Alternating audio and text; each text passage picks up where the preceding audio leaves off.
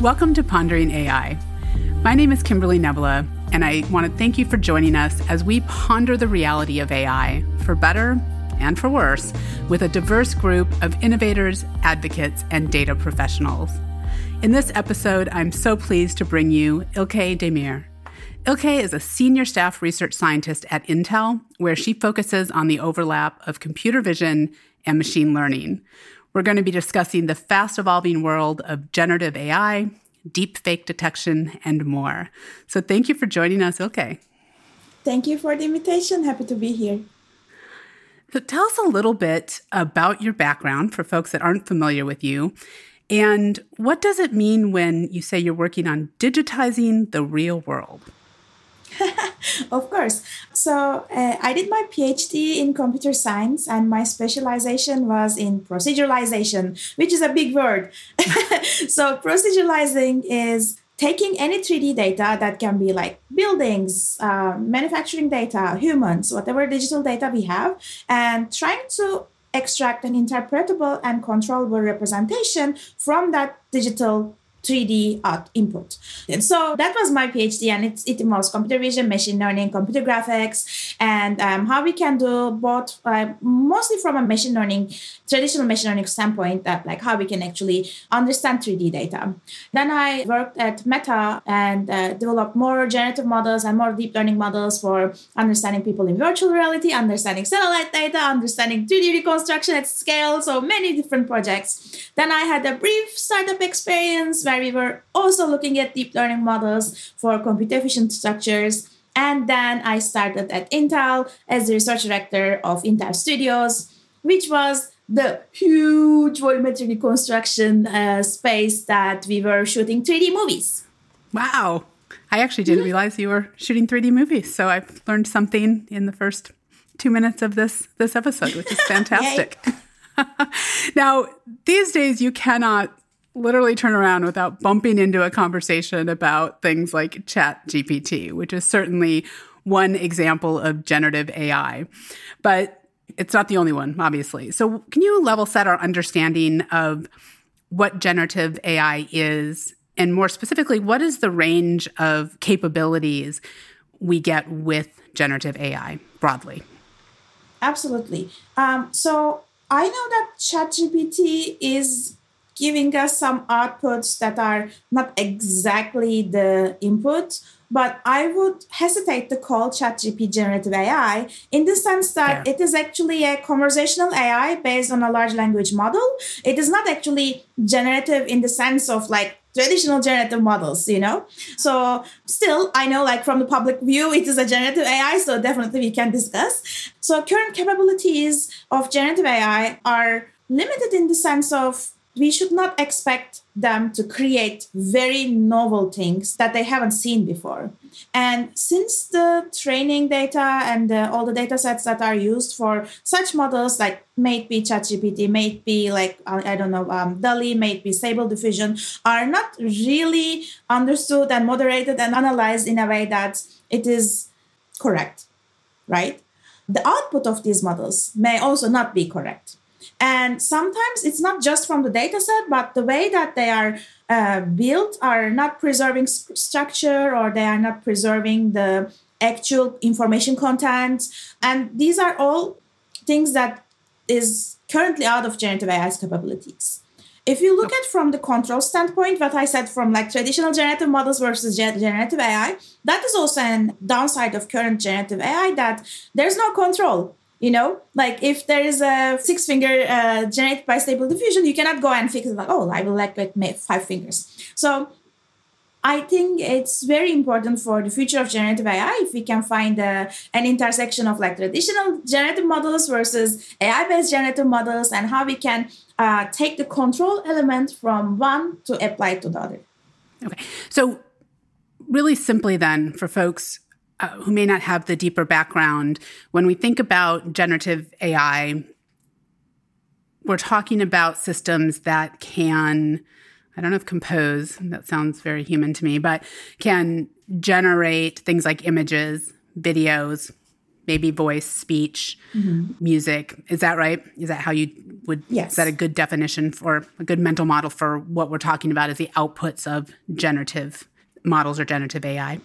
And there are different modalities and different input-output pairs. So generating images from text versus just generating abstract images, or generating 3D from 2D images, etc. So all of these pairings for generative AI has been developed for some time. Okay. And is there a simple example that you can give that provides a contrast or helps us understand the differentiation you're making between a traditional generative model and generative AI? Generative models go all the way back to shape grammars, which was introduced by Steiny in 1972. So if you look at those generative models, they are like grammars, which are like language, but for shapes. So these are called L systems, and the very basic version is that imagine you have a turtle, and the turtle has 3 commands. It can turn left, it can go straight, and it can go right. So by just these 3 commands, like go left, go straight, go right, you can actually create so many shapes. And it won't be like, of course, like very photorealistic images, etc. But for shape world, it is actually the first way that a generative model was introduced by shape grammars. Now, so in that sense, you have some set of rules, which are like grammars, to create shapes, create 3D models, create 2D models, etc. Now, what those generative AI models are doing is, instead of being dependent on that grammar, they are actually having an understanding of the generative model directly from the data. Now, if we contrast these two, traditional models are interpretable. So you know that this shape was created by like left, right, straight commands, right? Like in the very basic sense. But for generative AI, there's no such primitives, there's no such operations, there's no such control elements that are understandable by humans, right? How we generate things are maybe tuning some parameters, saying that, okay, we want to increase the gender, or like, like walk in the latent vector of age, etc. But it's not really giving you any shape or structural command that you can apply in a generative model. So in that contrast, I want to take all of these very nicely interpretable models and somehow extract those controllable grammars or controllable like way of representing the generative model from generative AI. And so, again, for those of us who are not quite as adept in the detail of the technical language, essentially, if we want to then generate, for instance, images, maybe it's of people, or we want to generate language or video and music, we're giving lots and lots of examples, right, of pictures of people, for instance, and feeding that into these models, and then asking them to generate a person or people or so on and so forth. And it's in that training set that all the goodness and the badness in a lot of ways of generative AI or AI in general come about. And so I want to talk a little bit about that, because I know you do work at Intel both in generative AI and also in detecting what has been generated. So what's real from, I will say real from fake, but I'm not sure I mean fake in the traditional sense. Before we go there, though, one other term, how do we differentiate, or how do you think about what is a deep fake? Is any picture, any video generated by AI considered a deep fake, or what is the characteristic that makes something a deep fake? Is it intent? What is it? Relatively, it's a new term. So people have different associations with deep fake term. But basically, deep fakes are mostly portrait videos, face videos, or voice or images where the actor or the action of the actor is not real. And the differentiating factor that it is deep is because it is created by a deep neural network or a complex algorithmic approach, that it is very photorealistic. It is very hard to distinguish it from the real ones. Now, if we look at the deepfakes from the intent point, if it is with good intent and a little bit less convincing, or like in a different domain like 3D, it may be called synthetic data, because synthetic data is also like generated faces that are with the same approaches. But if it is used for more like evil purposes, for like misinformation, for impersonation, etc., then it may be more connected with deepfakes term.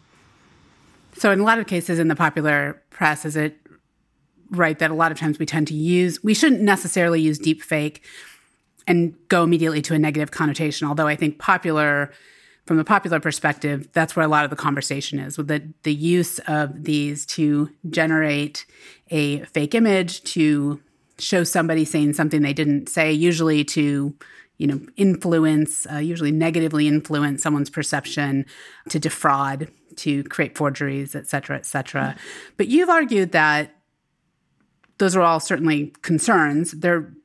And all of those negative applications are not a reason for us to sort of throw, and I hate this term, but I'm going to use it anyway, throw the baby out with the bathwater when it comes to generative AI, because there are, in fact, constructive uses of deep fakes. And again, using that as a more neutral term. Absolutely. So can you tell us about what some of those constructive uses might be? Yeah, absolutely. I may be giving the same example over and over, but I really like that example. So I will go from example to the generalization of the deepfakes for good use cases. So there's an example documentary that one director actually shot that documentary to explain the oppression that certain minorities in a country are going through, and how the government is actually like treating them very differently because they are like LGBTQ communities, etc. Now, if the director really wanted to share their emotions, expressions, like facial attributes, but he cannot do that without actually revealing their IDs. So what he did, he actually used deepfakes. So he kept all the expressions, micro expressions, the emotion, but instead of like masking or blurring or like making it non-human thing that is like talking with just a voice, he used deepfakes to just like mask the identity and keep the documentary integrity as much as possible. So this is a deepfakes for good because the subjects are actually consenting that they want to share their experiences, but they don't want their ID to be shown, right? And that is like a very powerful way of actually using that. Now, deepfakes for good, if they are done with consent, if they are done with different design priors that they are not impersonating, or if they are actually helping people for anonymization, helping people for privacy preservation, then they can actually be good. So in that case, we also have a new project called My Face, My Choice. So that's also another example for deepfakes for good. So, we have thousands of, maybe hundreds, I don't know, everyone is different, photos that are online, right? Either like taken with our consent or without our consent, or our friends are like very innocently putting them on social media, but we don't want to be in them. In this case, we actually designed this like social photo sharing platform where there are access models based on whether you appear in that photo or not, as opposed to whether you want to be associated with that photo or not. So association with photo is basically those tagging options, right? Like someone tags you, oh, my name is there, I'm in that photo, yes. What happens if I untag? My face keeps living there, but I don't want my face to keep living there. Maybe you're not in the platform. I don't want to be associated with that, right? So in My Face, My Choice, everyone that you don't want don't want them to see you, you are swapped with a deepfake. And where does that deepfake come from? From completely synthetic images. So we are not switching you with someone else, but we are switching you with a not existing person. And in the embedding space, these are the furthest faces, which means the most dissimilar face to your face. So it is actually quantifiably guaranteed that you won't be recognized in that photo later on. But someone else looking at that photo will see a nice person, like smiling if you were smiling, or drinking if you were drinking, but it's not you anymore. One thing we also did on top of that is we asked 7 different face recognition algorithms. Face recognition is also a very controversial area that like should be done, should not be done, who should be doing it, etc. So we asked these like 7 different face recognition algorithms, and on the average, we break them by 65%. So 65% of the time, automatic face recognition algorithms cannot detect that it was you after My Face, My Choice is applied. Interesting, because that's still a fairly large percentage of the time that it can identify it as you. Right. But the motivation is to actually create these so much that we actually explode their search space. Before, let's say they were looking at similarity of 2 billion faces, right? Because that's their maybe how many faces that they stored, right? But the more that we create those, the more we are actually exploding that 2 billion to like 200 billion or even more, And in that case, they will be very, very unsure, saying that, I was sure that this is Nevala, but I don't know, this Nevala and this Nevala and this Nevala, they are all very similar. So I'm confused. What will happen? So the motivation is that now it can be 65%, but the more we explode the search space of those face recognition algorithms, it will decrease and decrease and decrease. Okay, interesting. And facial recognition then is an interesting place because there's a lot of ethical issues that have come up because they are not as accurate for certain populations if you're not, in fact, represented right in the data set. And there's a lot of discussion about when and where it's even appropriate to use it. So there's situations where you could say, well, it's probably better, right, that you're not recognizable, except if, in fact, against our better judgment, perhaps socially or individually, we're using in cases like law enforcement or, this is determining whether you get into Madison Square Garden or not. These silly things. You could see a flip side to some extent, you're decreasing the accuracy of facial recognition, which there's really it's not either good or bad. It's very situational whether the impact there is pro or con. I mean, as I said, this project is towards social media, and I don't think in social media you need to be recognized in images or videos that you don't want to be recognized. Okay. For other purposes, yes, maybe, but for social media, my face, my choice. Yeah, I like that. So this brings up, there's been a spate of articles recently about the fact that people perceive or have perceived that generated pictures of people, their faces, assuming they don't have six fingers or 3 hands, in fact, faces in particular, look, quote unquote, more real than pictures of real people. And I'm not quite sure what to make of that. It's a little disconcerting on a couple of levels. So I'd be interested, in your thoughts. And one is from that human perspective. So we know, you talked about social media, that there's quite the escalation of issues. And we a lot of times talk about it, I think, in terms of girls or women, but it happens with boys and men. I think it's pretty gender neutral in terms of body issue or mental health issues coming around because we are constantly bombarded by these visions of reality, these airbrushed perfection and beautiful lives that are just, continuous moments and streams of joy that doesn't reflect reality. And I wonder if as we begin to generate more images and people see those images, are we simultaneously also over time deviating from projecting images that are in fact in any way realistic or achievable for people? And what's the impact on the human scale for that? That's a really great question. And there are so many perspectives. I will try to order my thoughts. So I want to go back to the procedural world to give an example. I think there was a very nice user study from Peter Wonka's group about he's a non-computer graphics researcher. They wanted to evaluate the perception on the output of traditional generative models. And in that case, let's say buildings, okay? And these generative models are creating beautiful buildings, like all the windows crystal clear, all the walls very clean. If there is trees like in the perfect shape, etc.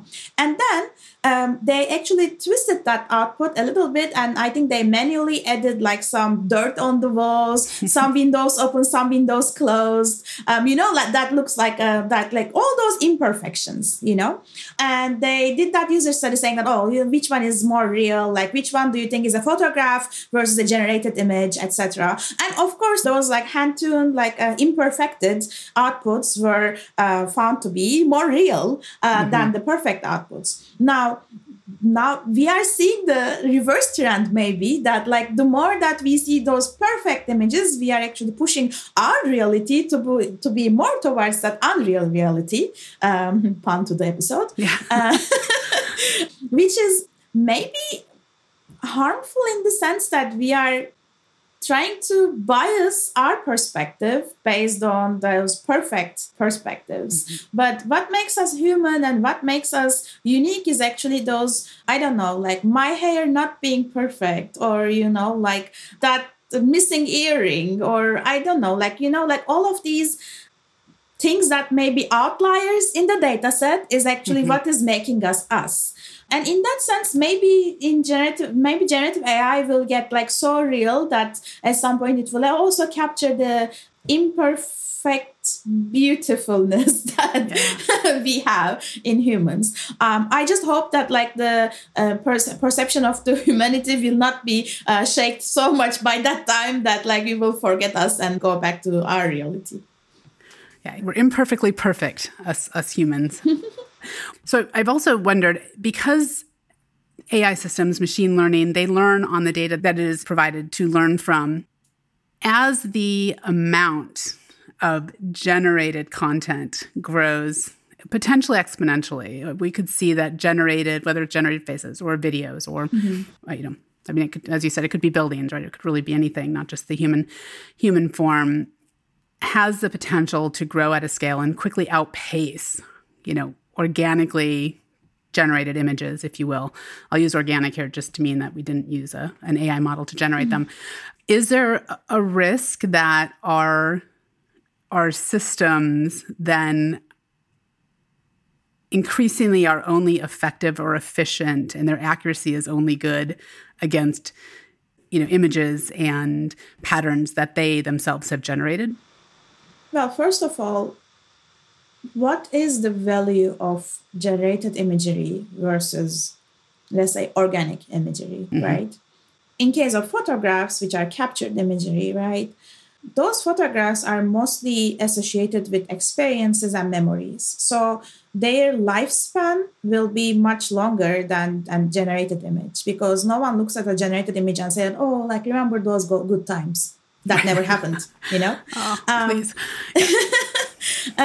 So I think even the quantity of all those or generated imagery may increase, still the quality and lifespan of the captured images will be around to actually like have value. If you go in the middle ground, which is generated, let's say created imagery, which is art, but not generated by AI, that also have a value in the sense that all those artists are spending hours, like days, and all that time to create that. And that makes them even more valuable because it is actually encapsulating the time and effort and energy and wisdom and style and artistic flavor of that person. And in that sense, that again, like quantity versus quality, like they may be in future less than AI generated imagery, but their value still be there. Now, if we look at the core reason that we have generative AI is to mimic those two categories, where does it become so beautiful or so valuable that it has the same lifespan with the original data? That I don't know, and I hope not in close short term. But,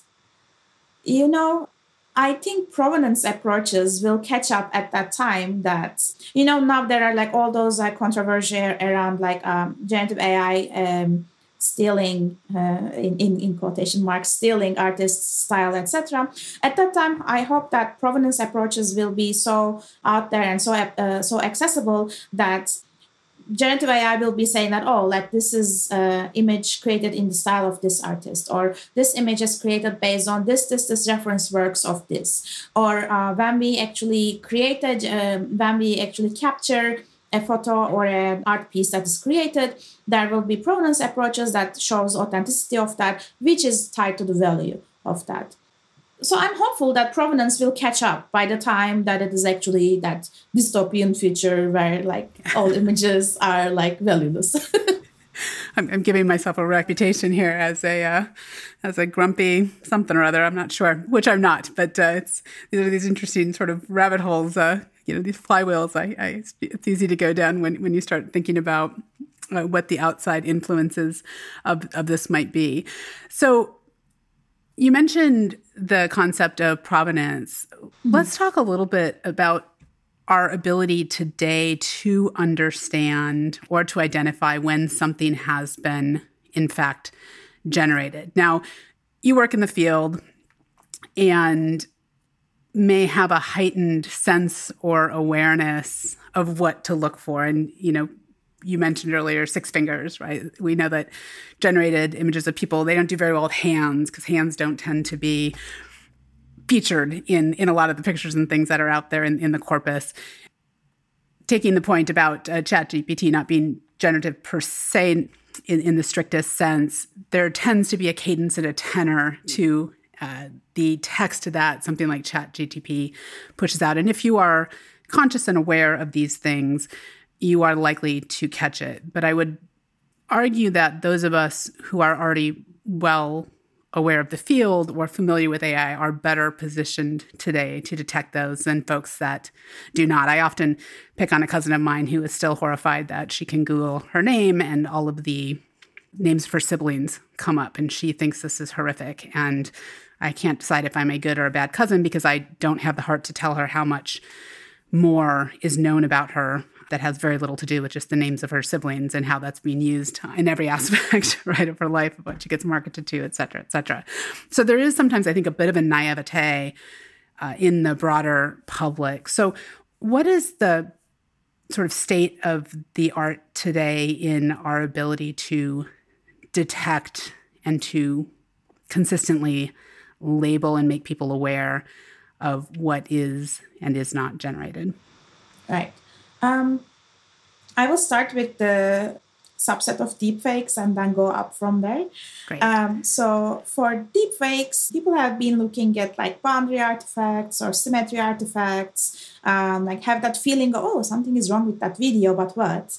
But generative models, generative AI get even better than that. So now we tend to demand some AI-based approaches to guide user understanding. And for that, my collaborators and my team at Intel developed the first real-time deepfake detection platform, which gives real-time information about something is fake or not. So imagine just like we have this audio with video, and there's that little label saying that, oh, like we think by 90% that this is a fake video, this is a real video.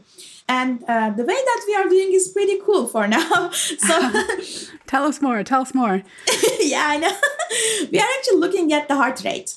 So when your heart pumps blood, it goes to your veins, and the veins' oxygen content changes. Because of that change, the color changes. And of course, like when I look at a video, I cannot see that color change, but that color change is computationally visible, and that is called photophotosmography, PPG for short. So we take those PPG signals from many places on the face, and we look whether your left cheek and right cheek have the same PPG signals, or their timing and periodicity is the same, etc. So we take all those like spatial temporal correlations of those PPG signals, and we train a deep neural network on top of that to classify each video to real and fake videos. And this gives us 96% accuracy on face forensics dataset. And we also evaluated on many different datasets and in the wild settings and cross correlations and cross model experiments, etc. They can look for a fake catcher, and the fake catcher is the algorithm that I just explained. So fake catcher paper explains all the experiments. But what I want to mention is that this is also a direction towards informing the user about more signals and what we are doing, right? So fake catcher is not the only detection algorithm that we have. We, for example, have an eye gaze-based approach where we are looking whether they are looking at the point or they have googly eyes. So we want to inform everyone saying that, oh, according to the heart rate, it is, let's say, 96% fake. According to the eye gaze, it is 92% fake. Well, if you look at the motion for example, motion is another detector. If you look at the motion, it is 100% fake, etc. So the more reasons that we give about the detection, the more percentages that we are transparent about, the more that we make those models interpretable, the more we are opening the eyes of people for those generative AI models. Now, this is in the realm of deepfakes. If we go a little superset of the generative AI outputs, of course, there's text, there's 3D, there's images, etc. So in all of those, we want to, we develop detection approaches that are looking at priors. So structurally, like hand is an example, right? Like if we detect hands and only all imagery, and if they have 5 fingers, maybe we say, yes, this is real imagery. I mean, it's not that easy, but like having all of these detection models fine-tuned per domain, fine-tuned per modality, etc., is very important. There's also one more thing that is important. So you cannot just develop a detector and put it out with unclear indications. Mm-hmm. So when we say 90%, that is based on the model accuracy and on the data set that we document. But if you say unlikely to be generated, how much unlikely? What does unlikely mean? Is it like, is it generated? Is it not generated? And I think because of that, those vague terms and like a little bit lack of transparency, I just saw like there's a ChatGPT detector that detects Macbeth as written by ChatGPT. Likely to be written by ChatGPT, not absolutely. So, of course, we need to develop accurate models, but we also need to be transparent about like where that result comes from or how much that result comes from. I suppose this begs a couple of questions. First is that, so for my poor unwitting cousin out there who may not even think to ask the question, right? Is this actually a video of Kimberly or, a deep fake of Kimberly? Now, I probably have googly eyes naturally and will probably come up as fake as a result because I flail about a lot when I speak.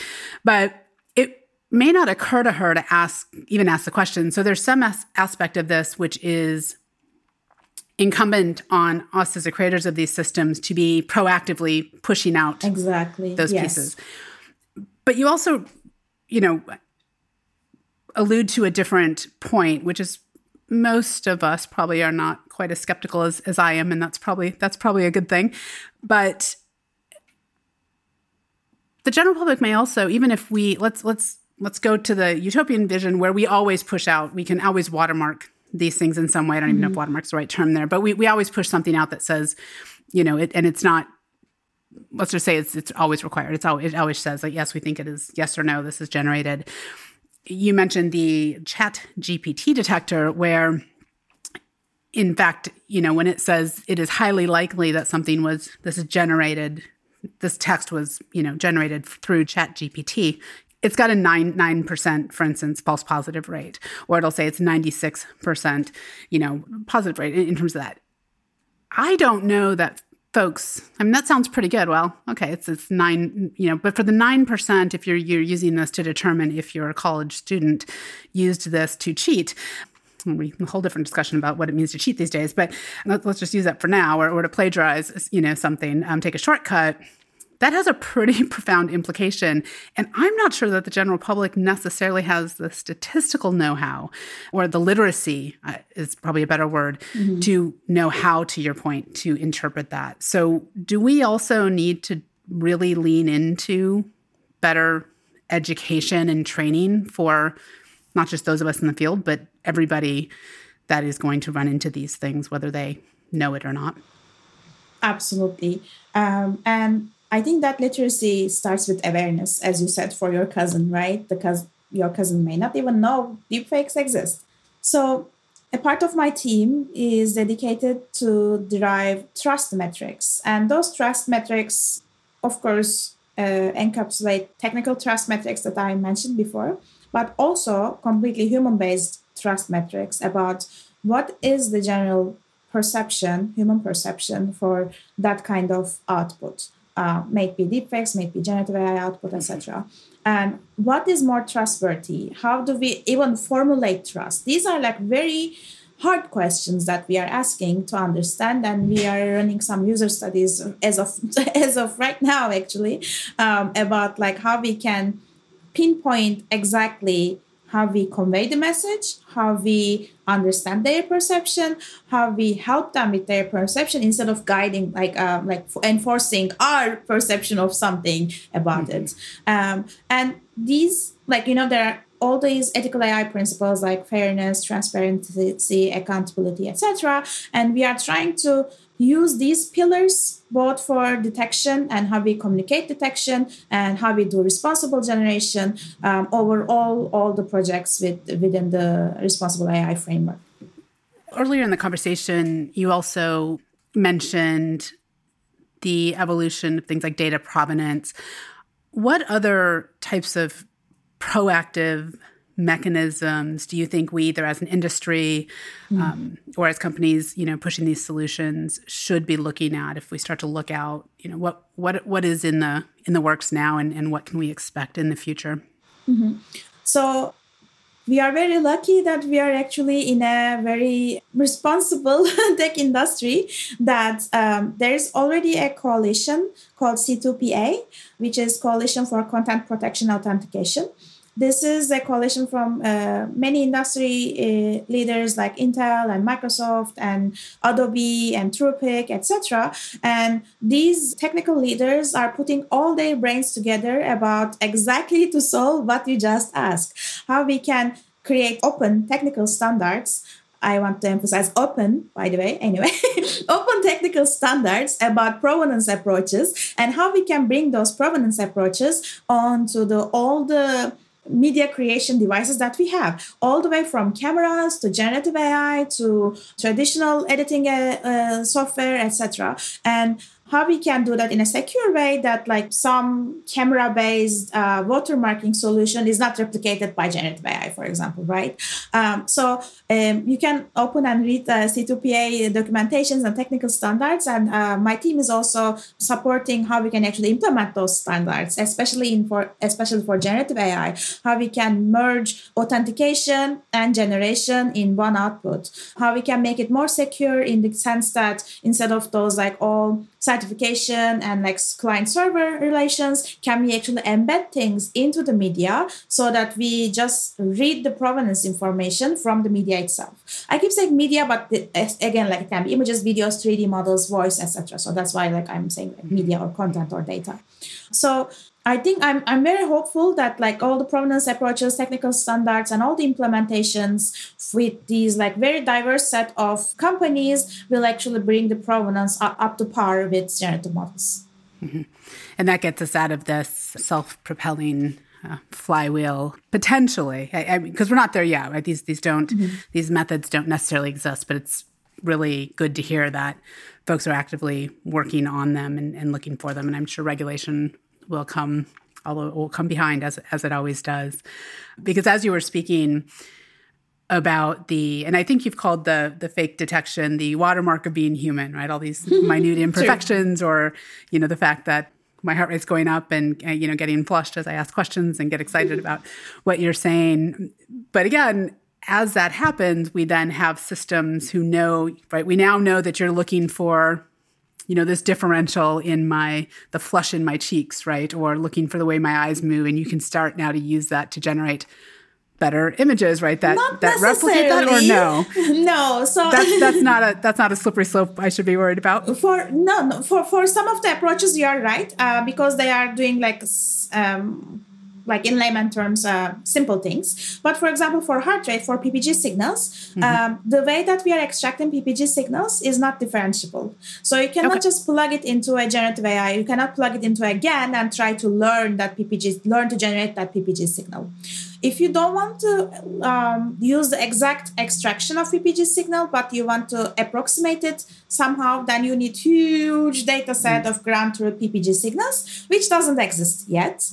And even if tomorrow comes a hospital and says that, okay, we are opening our like thousands of people's like PPG signal, then even in that case, we can turn the PPG signal extraction locations to a probabilistic one over all the face instead of just like those like known locations. in that case, the generative model needs to create consistent in time, consistent in frequency, and consistent in spatial locations, consistent PPG signals all over the face instead of just those places. And this is a very hard problem because PPG signals are very subtle, very like under the skin, no pun intended. So in order to create very consistent PPG signals all over the face is a very hard problem. I cannot say it is impossible, of course, but for now, it remains as a very hard problem that people will create deepfakes with good quality PPG signals.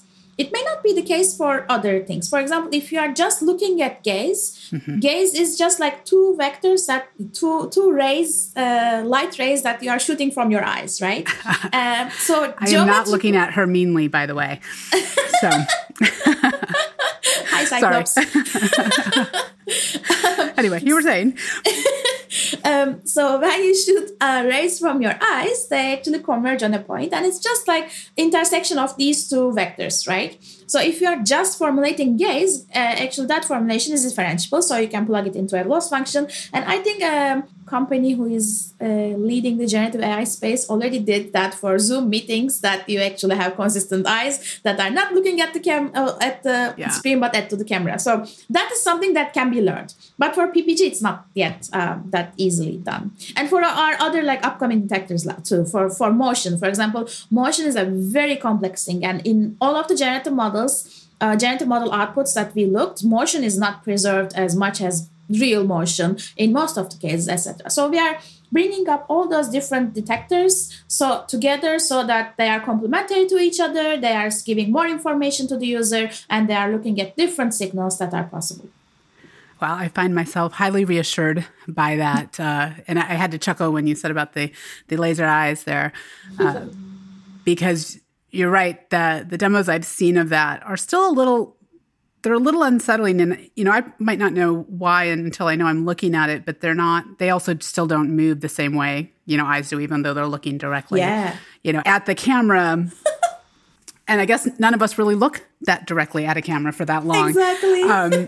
So this maybe goes back to that. And I think I've seen, you've talked about this, the watermark of being human. It's all those beautiful imperfections that make us perfect, that also ultimately, even if, I visually can't look at something and know for sure, I might get a feeling in the pit of my stomach that says, that looks a little off, but we can use the same machines that generated these things to actually synthesize all of those signals and help us. So, but it does sound like this is ultimately going to be all about bringing a variety of techniques and approaches, both manual, offline, our own literacy and awareness, and getting to the point where we're actually pushing out and requiring things like watermarks and disclosure when these tools are being used. So you are an inveterate optimist, and I love that about you and in the approach. So what are some of the types of applications or capabilities that you're most excited about and that you most anticipate in this field as you look forward? Technically speaking, I think everyone may say that in the generative space, but like stable diffusion and like all those diffusion models that are creating more modalities and how it is going super fast is what I like. So if we go a couple of years back, when deep learning was becoming deep learning, neural networks. If you go really back, like it started very like 1980s, maybe, I don't know. But like when we see like ImageNet, etc., most of those analysis techniques for recognition, classification, etc., got a little bit more stuck on 2D modality. So everything was about images. All deep learning approaches was about images. And to extend it to maybe 3D or maybe voice and other modalities was a little bit lacking.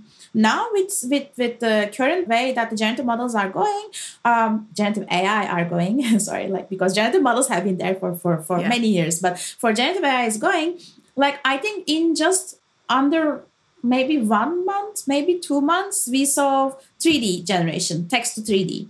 And I think like 1 month after that, I think it was in January, I saw that text to 3D video is already out there. So like, like 3D plus 1D, I can, maybe it is 4D, maybe it is the open to discussion, but 3D plus temporal dimension, which is 3D videos, are already there for text to 3D videos. And this pace is what I'm really amazed, because that was not the case. And that shows that it's not just niche population of researchers are working on this topic, because all of these tools are very democratized. Everyone is actually working in that topic. Like you open Reddit and today there is like that very new diffusion model that is trained on that very specific data set. I heard, for example, some colleagues are working on tattoo generation as a generative AI. They don't want to design tattoos anymore. They just want to use generative AI to design tattoos, and they can then tattoo people, like all those niche domains that is not just coming from us researchers, but from the public, is actually making me very excited. Do you think we're spending the requisite equal amount of time on ensuring that we are putting in place not just and your team does, you guys work on techniques for using this responsibly or helping to ensure other people are, but in general as an industry, there's certainly a lot of talk about responsible AI, responsible tech, responsible innovation. Are we spending enough time on this side of it, or is it getting away from us? Unfortunately, I don't think we are talking enough about that. I know that there are absolutely respectable researchers that have been talking about this for years now. Emily, Meredith, Timnit, like all of them have been yelling about these a lot, but it cannot be just on 5 people's shoulders.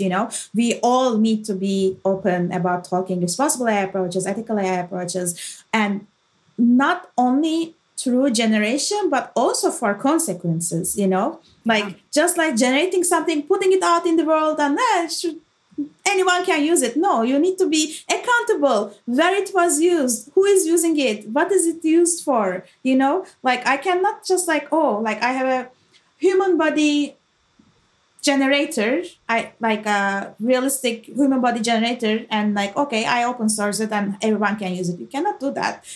People will use it for something else. So yeah, I think we need to spend more time and more energy about talking about all of these aspects, about consequences, about accountability, about transparency, and it should not be an afterthought. It should be where you start the conversation with. It should not be like, okay, I have this very beautiful thing. Oh, how can I make it responsible? That's not how we go. Right. At least in my team, that's not how we go. We actually first see the problem, see where it can, what is the evilness come from, and then solve it by design, solve it by how we enforce the system to go through that obstacle. Because those pillars, those ethical and responsible AI pillars, are not something to clean up. They are actually the obstacles that you need to go through. They are not they are a requirement of the system. They are not good to have. So if we can make that perspective everyone's perspective, then we wouldn't be having this conversation. So maybe I'm glad. No, that was a joke. Sorry. Well, as I've demonstrated, I can always find other weird things to worry about and have you right back on. So you can balance my, I don't want to say pessimism, but sometimes it probably comes off like that with your optimism. And I think that's a great call to arms for all of us and for the industry that we work in to leave things with. By the way, I wouldn't call it pessimism. I would call it realism, because I think the questions you ask are the questions that we should ask. They are not pessimist questions. They are realistic questions. I'm going to take that clip and carry it with me when people call me a pessimist. So thank you. I appreciate that validation as well. And, I really I love the way you're able to help us understand really the depths of generative AI. And I think I'm both equally reassured and concerned, more reassured and more concerned after this discussion, and perhaps in somewhat equal measure, but a little bit more reassured that folks like you and your team are working on these projects or these problems. And I think that seems about right for the current state of affairs. So thank you so much, Ilke. I've really appreciated it. Thank you. It was a very nice conversation. And I think it's not normally as organic. So very happy that you provide this friendly, warm, safe environment with right questions to ask. Oh, excellent. Well, I hope that means we'll be able to entice you back sometime here in the future. Sure. All right. Well, next up, Reed Blackman, who is the author of Ethical Machines, is going to join us to debunk some common myths about ethical AI. And we're going to talk a lot about the line we need to draw between advocacy and fanaticism when we put AI ethics into practice. Subscribe now so you don't miss it.